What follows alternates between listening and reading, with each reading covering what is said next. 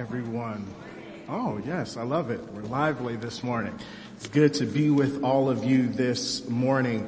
I am glad to be with you. My name is Brandon Woodard. I used to be a church planter here in Cincinnati. Cincinnati is home for me, but I've recently transitioned to a position now with a network called Harbor Network.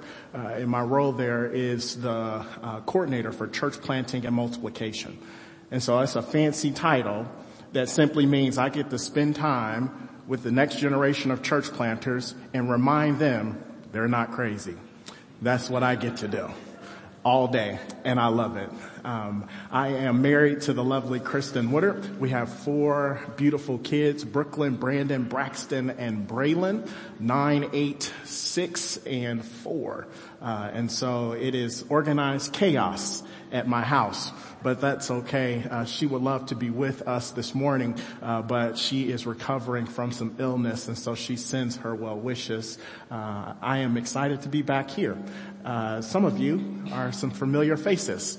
Back in 2019, I was here doing an evangelism training, and I still see some people, and Pastor Drew tells me stories that there are still members using some of that we shared in those sessions, and that just warms my heart to know that God used that time. I'm thankful for your pastor.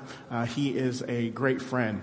In 2018, I came back here to start Reconcile Community Church, and I stumbled across a Mosaic Cincy meeting. And the first person that greeted me was your pastor.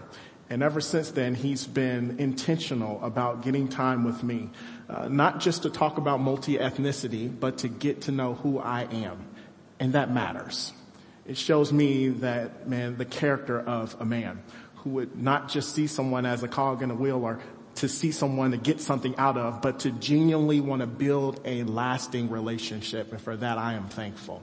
You all have an amazing pastor who loves you, who cares for you. And whenever we get time together, we spend a lot of time talking about how much he loves you. And so that is a joy to hear.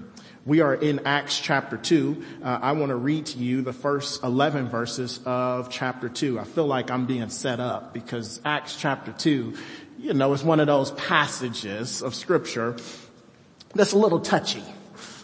But nevertheless, we're going to do our best to navigate this thing, encourage you, and then get you on your way. Is that okay for you all this morning? Acts chapter 2, starting in verse number 1, it says this: When the day of Pentecost arrived, they were all together in one place.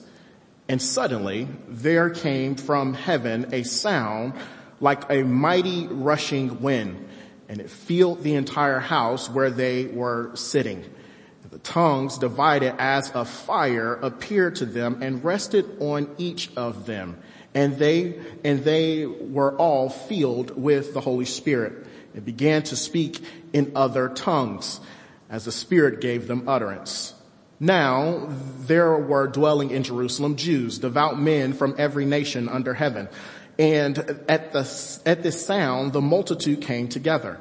And they were bewildered because each one was hearing them speak in his own language. And they were amazed and astonished, saying, Are not all these who are speaking Galileans?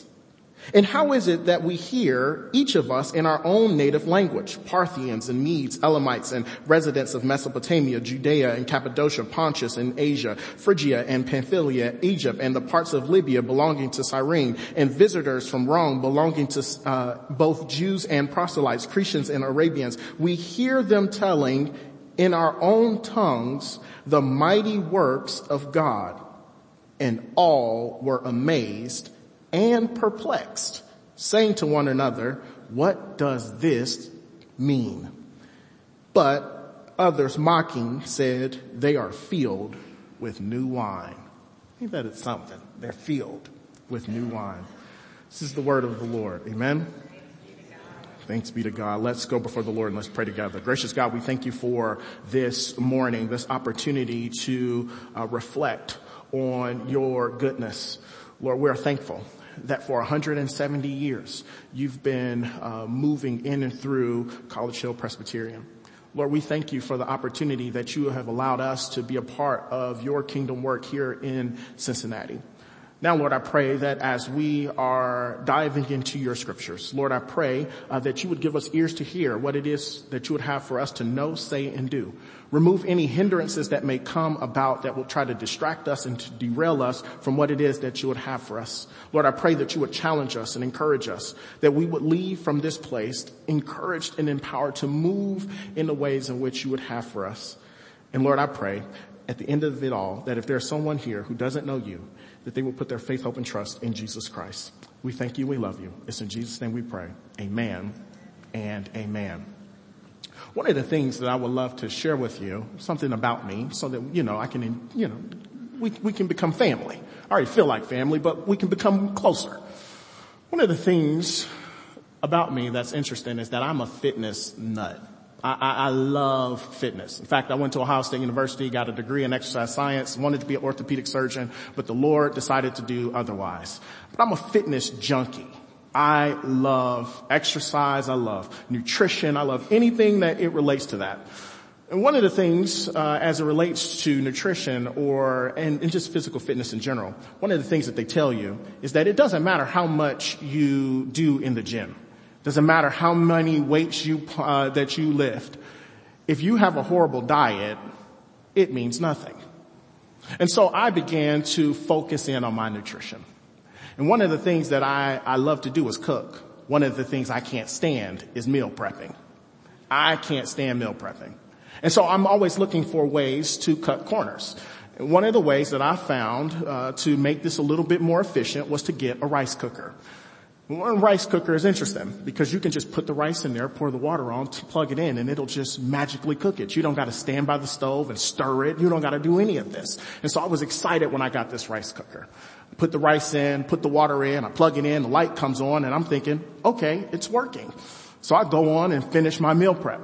20 minutes later, I come back to that pot and I'm thinking, man, I got white, fluffy rice. Usually I overcook it and it's like mush, but I'm like, this is going to be perfect. I open up this rice cooker and it's still rice and water. And I'm confused. It looked like it was on. The light was on. I followed the instructions, I thought. But one of the things that I realized is that on a rice cooker, although the light may be on, you have to flip the switch from warm to cook. I forgot to engage the power source. I was so in a rush to try to get other things done that I missed the main thing. And in the end, I ended up having to make that rice on that pot. For many of us, our lives are just like me trying to cook rice in a rice cooker. We found ourselves in spiritual stalemates where it feels like everything is going to plan. It feels like God has called you to do something and you feel like, man, God wants you to do all of these things. You started to take steps, but it's not necessarily panning out the way you thought. You've done everything in your power to try to get to what it is that God has for you, but you realize that, man, you are running low. You're weary, trying to give God your best, but you're not doing it in His strength, but you're doing it on your own. And even for the church has found itself in this weird situation where in a lot of ways we're trying to do and to be what God has called us to be, but we're going at it the wrong way. We're not engaging the true power source. We're trying to do everything that we can in our own strength. And the reason why I know this is because there's been this proliferation of churches that are more focused on flashing lights and smoke machines and skinny jeans and cool programming and coffee, thinking that that's going to attract folks. And that's not necessarily the case. It doesn't matter how cool and hip your services are. If we are not engaging in the true power source, it's all for naught. We begin to fall in the trap thinking that filling seats instead of providing avenues for sinners to get saved, poor and overlooked to receive help and needs to be met. We forget that the early church didn't have a building. They didn't have money. They didn't have political influence. They didn't have the social status. And yet, this movement of the early church turned the world upside down. Why is this the case? Because they were energized and led by the Holy Spirit. To be sure, the act of Pentecost was a one-time event in history that I believe will not be repeated. However, we can be encouraged by the acts that occurred in the birth of the church on a personal and corporate level. Our text is tailored to teach us this big idea this morning, that if the believer or the church wants to be effective in kingdom work, they or it must be filled and directed by the Holy Spirit. In a lot of ways, we have to flip the switch. We have to engage the Holy Spirit. Now, before we jump into our text this morning, I want to give us a good runway to take off on. Our text opens up and it tells us that the apostles are in Jerusalem for Pentecost. The Feast of Weeks, or Pentecost, was the celebration of the harvest, but not only that, but the Jews would celebrate this as the day that the law of God was given to them. As Christians, we don't just celebrate that the law was given, but we celebrate that Jesus' final promise was fulfilled on this day, that he would indeed send the great comforter, and he would go and prepare a place for us. And so we celebrate what happened thousands of years ago in the initiation of this early church. And the text tells us that all able-bodied men who were Jewish and identify with Jewish tradition would have been in Jerusalem at this time. I want you to think of it this way, that representatives from every aspect of the world are convening in Cincinnati for a week-long festival. This will be an awesome opportunity for God to do something incredible, don't you think? And it literally is this backdrop that we find ourselves ready to receive this first point. That if we want to be the type of people that will be used by God, we must first wait for the promise. We must wait for the promise. In verses 1 through 4, it shares a lot about this. And Pastor Drew told me that he preached on some of this stuff, so I'm just retreading on good ground here. Verse number 1 lets us in on something interesting. It says that the apostles were all together in one place. In Acts chapter 1, verse 8, he said, Jesus comes to them and commands them that they will be witnesses in Jerusalem, Judea, Samaria, and to the uttermost parts of the world. He then gives them this amazing mission. He tells them this, but then he says, you need to wait. So it's this hurry up and wait deal that Jesus does. Some of us have found ourselves in this situation, right? God is giving you a vision for what it is that he wanted you to do in your life, and you're so excited and ready to get ready to the work. You want to get about the business. You want to do it. God has called you to open up that daycare. God has called you to start that business. God has told you to begin taking steps of faith into ministry or to sing or whatever it may be. And then there's this moment where God says, but hold on. You ever been there? In God's holy waiting room? The disciples, the apostles, found themselves in this space. And I love what it says. They're not just twiddling their thumbs. They're actively waiting. The text tells us in Acts chapter 1 that they are in what looks to be a 10-day waiting prayer meeting. And during this meeting, they chose a replacement for Judas. They prayed, they fasted. And the text tells us on 2 occasions that everyone was on one accord, that there's power in unity. Can you imagine for a moment what could happen if the Big C church was unified? Not just Presbyterians, but I'm saying if the Presbyterians and Baptists got together. And then they brought their Pentecostal brothers and sisters with them. And they said, you know what, Lutherans and Methodists, if you came, let's be about our Father's business unified. Can you imagine what could happen? But then the passage shares with us a promise being fulfilled. Jesus promised that the Holy Spirit would come, and here we see the Holy Spirit comes. I know this is not like, super deep what you thought it was going to be, but this makes me excited. On the inside, I'm shouting because it reminds us yet again, brothers and sisters, that we serve a God who keeps his promises. As one pastor told me, God is rarely early. He's never late. He's always right on time. And if you are in Christ, I want to share something with you. All of the promises in Scripture are true for you. If you are not in Christ, the opposite of every promise that is in this book is true of you. But if you're in Christ, you can be encouraged to know that although we may not know the timestamp when these promises may come to pass, the reality is if you are in Christ, God will address and he will always come through on his promises. Two amazing things happen in this upper room that relate to the Holy Spirit. First, the scriptures tell us that the Holy Spirit came like a loud rushing wind. Wind in the scriptures has been associated with the Spirit of God and life.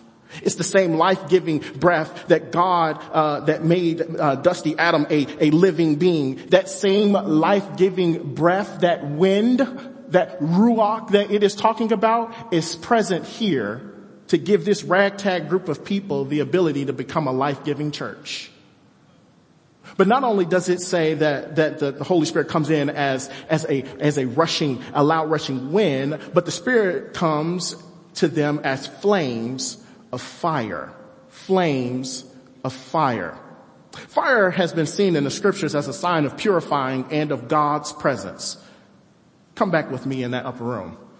So life has been breathed on this ragtag group of believers, where now there's the initiation of a church that's taking part. But then there's the flame of fire that's signifying that he's purifying this group of people to be set apart to do the work that he's called them to do, but then he gives them a promise through the flames that he's with them. I love this. This is so good. This is why I love this passage. It's controversial in some parts, but it's real good for us if we just sat in it. God, yet again, is showing us his character. That when he says he's with you, he's with you. Matthew chapter 28, this ain't in my script, in my manuscript, this is for free. Matthew 28 says this, when Jesus says that he wants them to go and make disciples, what's the promise at the back end of that? And lo, as my grandmother would say, and lo, I'll be with you always, is what it says in the old King James version. Jesus promises that he'll be with you. The Spirit of God says in so many words, showing us in this moment, I'm going to be with you as well. And the Father already affirmed that he, because we're in Christ, that he's with us and that he loves us. It's this beautiful Trinitarian wink from the scriptures to remind us that we serve a God who is like that, as they say where I'm from. Meaning that, man, he is true to his word, that he loves his creation. Let's get into the weeds here. Next, the text tells us that there's the filling of the Holy Spirit in verse number 4. Unlike the baptism of the Spirit that only occurs one time, you can be filled multiple times. Hang in there with me. Let me make this clear. The baptism of the Holy Spirit happens one time when you've made that profession of faith, when you accept Jesus Christ as Lord, as Romans 10:9 and 10 say to us. When you believe that Jesus Christ is the Son of God and that he died and that he raised from the grave, and upon that confession, you are saved. You are baptized with the Holy Spirit. But you can be filled, which leads to debauchery, instead be filled with the Spirit. The believers would have experienced, these apostles would have experienced the baptism of the Holy Spirit back in John chapter 20, verse 19 through 23, right before Thomas came in to feel the holes in his hand and his side. So technically, they were already filled, but in this moment, they were filled again. And on two different occasions in the book of Acts, the church was filled, and we noticed something. They did something. Look at the text. It says that they were filled with the Holy Spirit, and then they began to do what? Share about God. Acts chapter 4 verse 8 says, Peter and John were filled with the Spirit, and what happened? Boldness, they became bold and they were standing for Christ. Acts chapter 4 verse 31, the early church prayed for boldness, and then the text tells us that they were filled with the Spirit. What did they do? They spoke the word of God boldly. As one scholar put it, if you want to see if a person is Spirit-filled, one of the ways to answer this would be to see how he or she speaks often in a work in and through the lives of us both individually and corporately. But before we can move, we must be filled. Which begs the question, have you and I, and as a church, have we prayed to be filled with the Spirit to accomplish all that God has set out for us to do? Or do we believe that we can outrun God? That we can do this on our own? And if you do believe that, my follow-up question to you is, how is that working out for you? I gotta rush. Not only do we wait for the promise, but secondly, we respond boldly. We respond boldly. Verses 5 through here, when it says tongue, it's this Greek word that's translated glossolalia. I want y'all to this is just group participation. I want everybody to just repeat after me. Glossolalia. Y'all got good Greek. This is good. I like this. Glossolalia is translated the English word glossary or tongue. Here in this particular text, it's talking about intelligible languages. In this particular text, in Acts, right here, the text is telling us that they spoke in intelligible languages. This is not to discount the speaking of tongues in unintelligible languages. I would say to some of my brothers and sisters, you just picked the wrong text. This is not the text for that. In this particular text, when they got filled with the Spirit, they began to speak in known languages. How do I know that? Well, if we read on further, it tells us this, that these people look up at each other and say, wait a minute, I'm hearing them speak in my native language. I'm not making this up. This is what the text tells us. That the Spirit gave them this supernatural ability to begin to speak in foreign languages. This is what is miraculous. This is what this text is showing us. That these people began to hear in their native tongue. And we also know that they're not speaking in unintelligible languages, because if we're doing everything in decency and in order, there should have been an interpreter. But you don't see it. They're speaking in languages that the people would have known. And here's the thing. That's not even the big point of this particular passage. Do you want to know what the big deal that Luke is trying to get us to understand? What the big caveat here is that the Spirit moved, the people responded. That's the point. And it tells us that the scripture gives us over and over again that these individuals were so perplexed. They wouldn't have been necessarily perplexed in what they were hearing. They were perplexed in the people who were saying the stuff. You missed it. I'll give it back to you. They weren't blown away by everything that they were hearing. Remember, these are Jews and people who would have been affiliated with the Jewish tradition. They've heard about God's highlight reel before. In fact, they're there celebrating what God has done. That's not what's blowing them away. What's blowing them away is that these are Galileans that are doing this. They are perplexed. They're like, wait a minute. If anybody was to do this, it wouldn't be Galileans. You see, because Galileans were seen as despicable people. They were the quote unquote trash, as they would say in those societal terms. It's not what I would say. This is what historically what they would say. They were looked down upon. They were unlearned people. They were people that people overlooked. Nothing good can come from these people. But in this moment, the most unlikeliest of people are being used by God, and it's challenging. It's shaking some people up. And I love that the text that Luke writes this for us. I'm glad that he does this. He does this to remind us that God shows us that he can use the simple to confound the wise. Or to say it another way, God can hit a straight lick with a crooked stick. Paul said it this way. In 1 Corinthians chapter 1 verse 27, he says, but God chose the foolish things of the world to shame the wise. God chose the weak things of the world to shame the strong. God shows us that he does not care about our background or our flaws or how society views us. He can use anybody. And it makes sense now why he saved you and I. That he can use anybody. That we can't discount anybody. That's the point of this particular text. In Near Eastern culture, there's an art form called wabi-sabi. Wabi-sabi is interesting in that it's understood, the more cracks that these pots have, the more valuable they become. Why is this? To understand this, you have to understand what these pots are mended with. As I learned and researched this, these pots are literally mended with pure precious gold. As one person who was sharing this with me, they told me the more cracks that they see in these pots, the more valuable they become, because it gives an opportunity for more of the goodness to be seen. Friend, you and I are like broken pottery. And I know what the enemy tries to tell us, to get us on the sidelines, to freeze us out, uses shame and guilt as these calling cards to keep us plastered to our seats, to think that God can't use you, that God doesn't want to use you. He'll use things like your past, your age, your ability, your capability, man, who you know, who you don't know. He'll use anything he can to get you to sit on the sidelines. But hear me, God don't care about your cracks.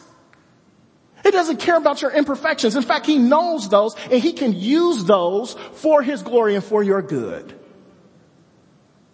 We cannot allow the speakerphone of the enemy, who's always loud in our ears, to drown out the promises that God has for us as his children, that he will use you and I. No matter, we respond boldly, but lastly, we got to watch God work.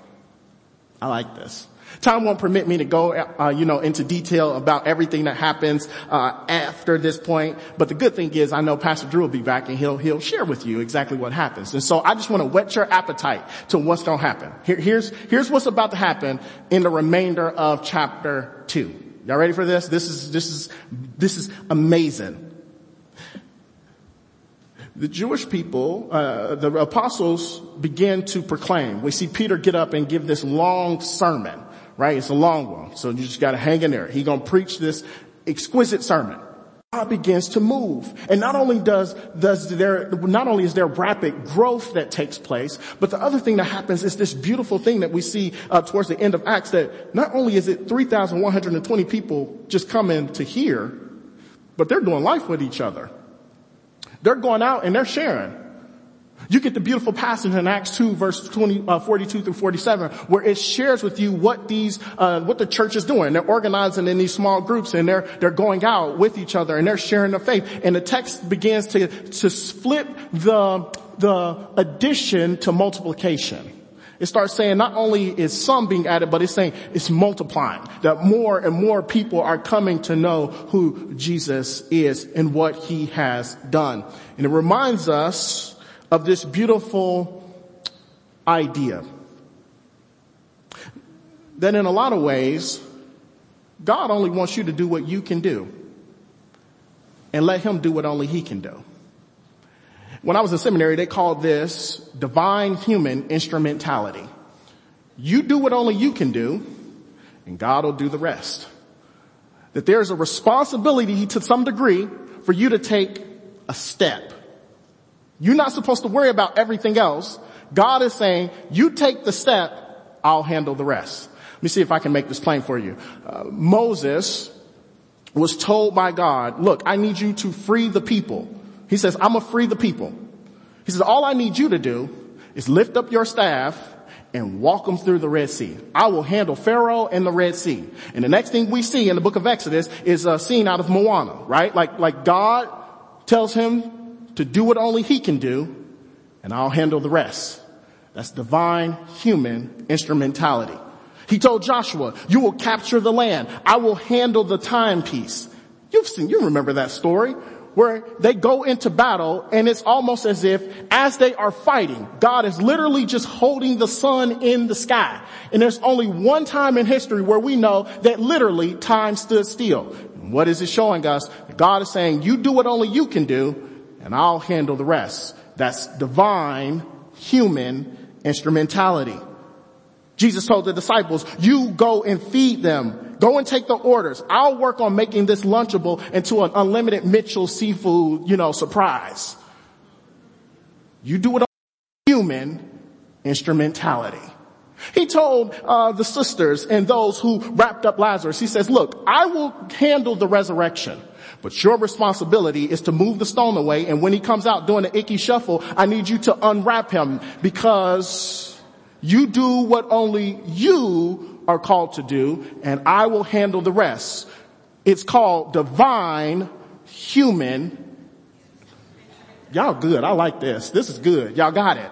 It's divine human instrumentality. Church, in a lot of ways, God is calling us to do specific stuff, but he's not calling us to be God. We get in trouble as churches because we start taking steps outside of our lane. God is saying, I need you to share your faith. Don't worry about saving them. I got that. You just share. God is calling some of us today. He's saying, look, I know you've been praying and praying and praying about this opportunity. He's saying, I just need you to pick up the phone and call. I'll handle the open doors. I'll handle that part. You take one step. I got the rest. You all know that he's been praying and he's been sharing with you the direction of this church. Maybe what God is calling you all to do right now is to take one step and he'll handle the rest. What could happen if we just did that? What could happen if the church decided that, man, we're going to focus on what it is that God has called us to do and nothing else? Well, I want you to imagine this with me. On Monday, world hunger could be ended. By Tuesday, the foster system could be emptied. By Wednesday, all schools in America could be providing great education. By Thursday, sex trafficking could be erased. By Friday, the gospel could have been spread across the 1040 window and every other geographical location where the gospel has not been presented. By Saturday, disciples could be made all over the world. And honestly, by next Sunday, Jesus could be coming back. And I know what you're saying. The skeptic in you is like, that's not possible. But I want to leave you with this. This is only possible who has shown us the impossible. And he leaves us with scriptures like this. Now unto him who is able to do far more abundantly than all that we can ask or think according to the power at work within us. To him be glory in the church and in Christ Jesus throughout all generations forever and ever. It's past 170. We'll be able to look back and celebrate what God has done because we took one step and God handled the rest. Let's go before the Lord and let's pray. Gracious God, we thank you for this opportunity and this time to be able to hear from you. Now, Lord, I pray that you would remind us of your goodness, of your grace and your mercy that you've bestowed upon us, that we wouldn't be discouraged by where we are, but that we would be encouraged to know that we can take the next step because we've been empowered by the Holy Spirit. Give us boldness to be able to walk with you. And Lord, I pray that if there's someone here today who's been trying to do life on their own and they've realized that they can't do this, that they are a horrible savior for themselves, that they would be reminded that all of this is possible because of what Jesus Christ has done, that he died in their place and for their sins. And so, Lord, I pray that if there's someone here today, that they would respond in faith. And for the believers, I pray that we would leave from this place better than when we came, empowered to be able to go out to take the steps that you've called us to take, knowing that you have not left us, but that you're right there with us. So in your son's name we pray and give thanks. Amen and amen.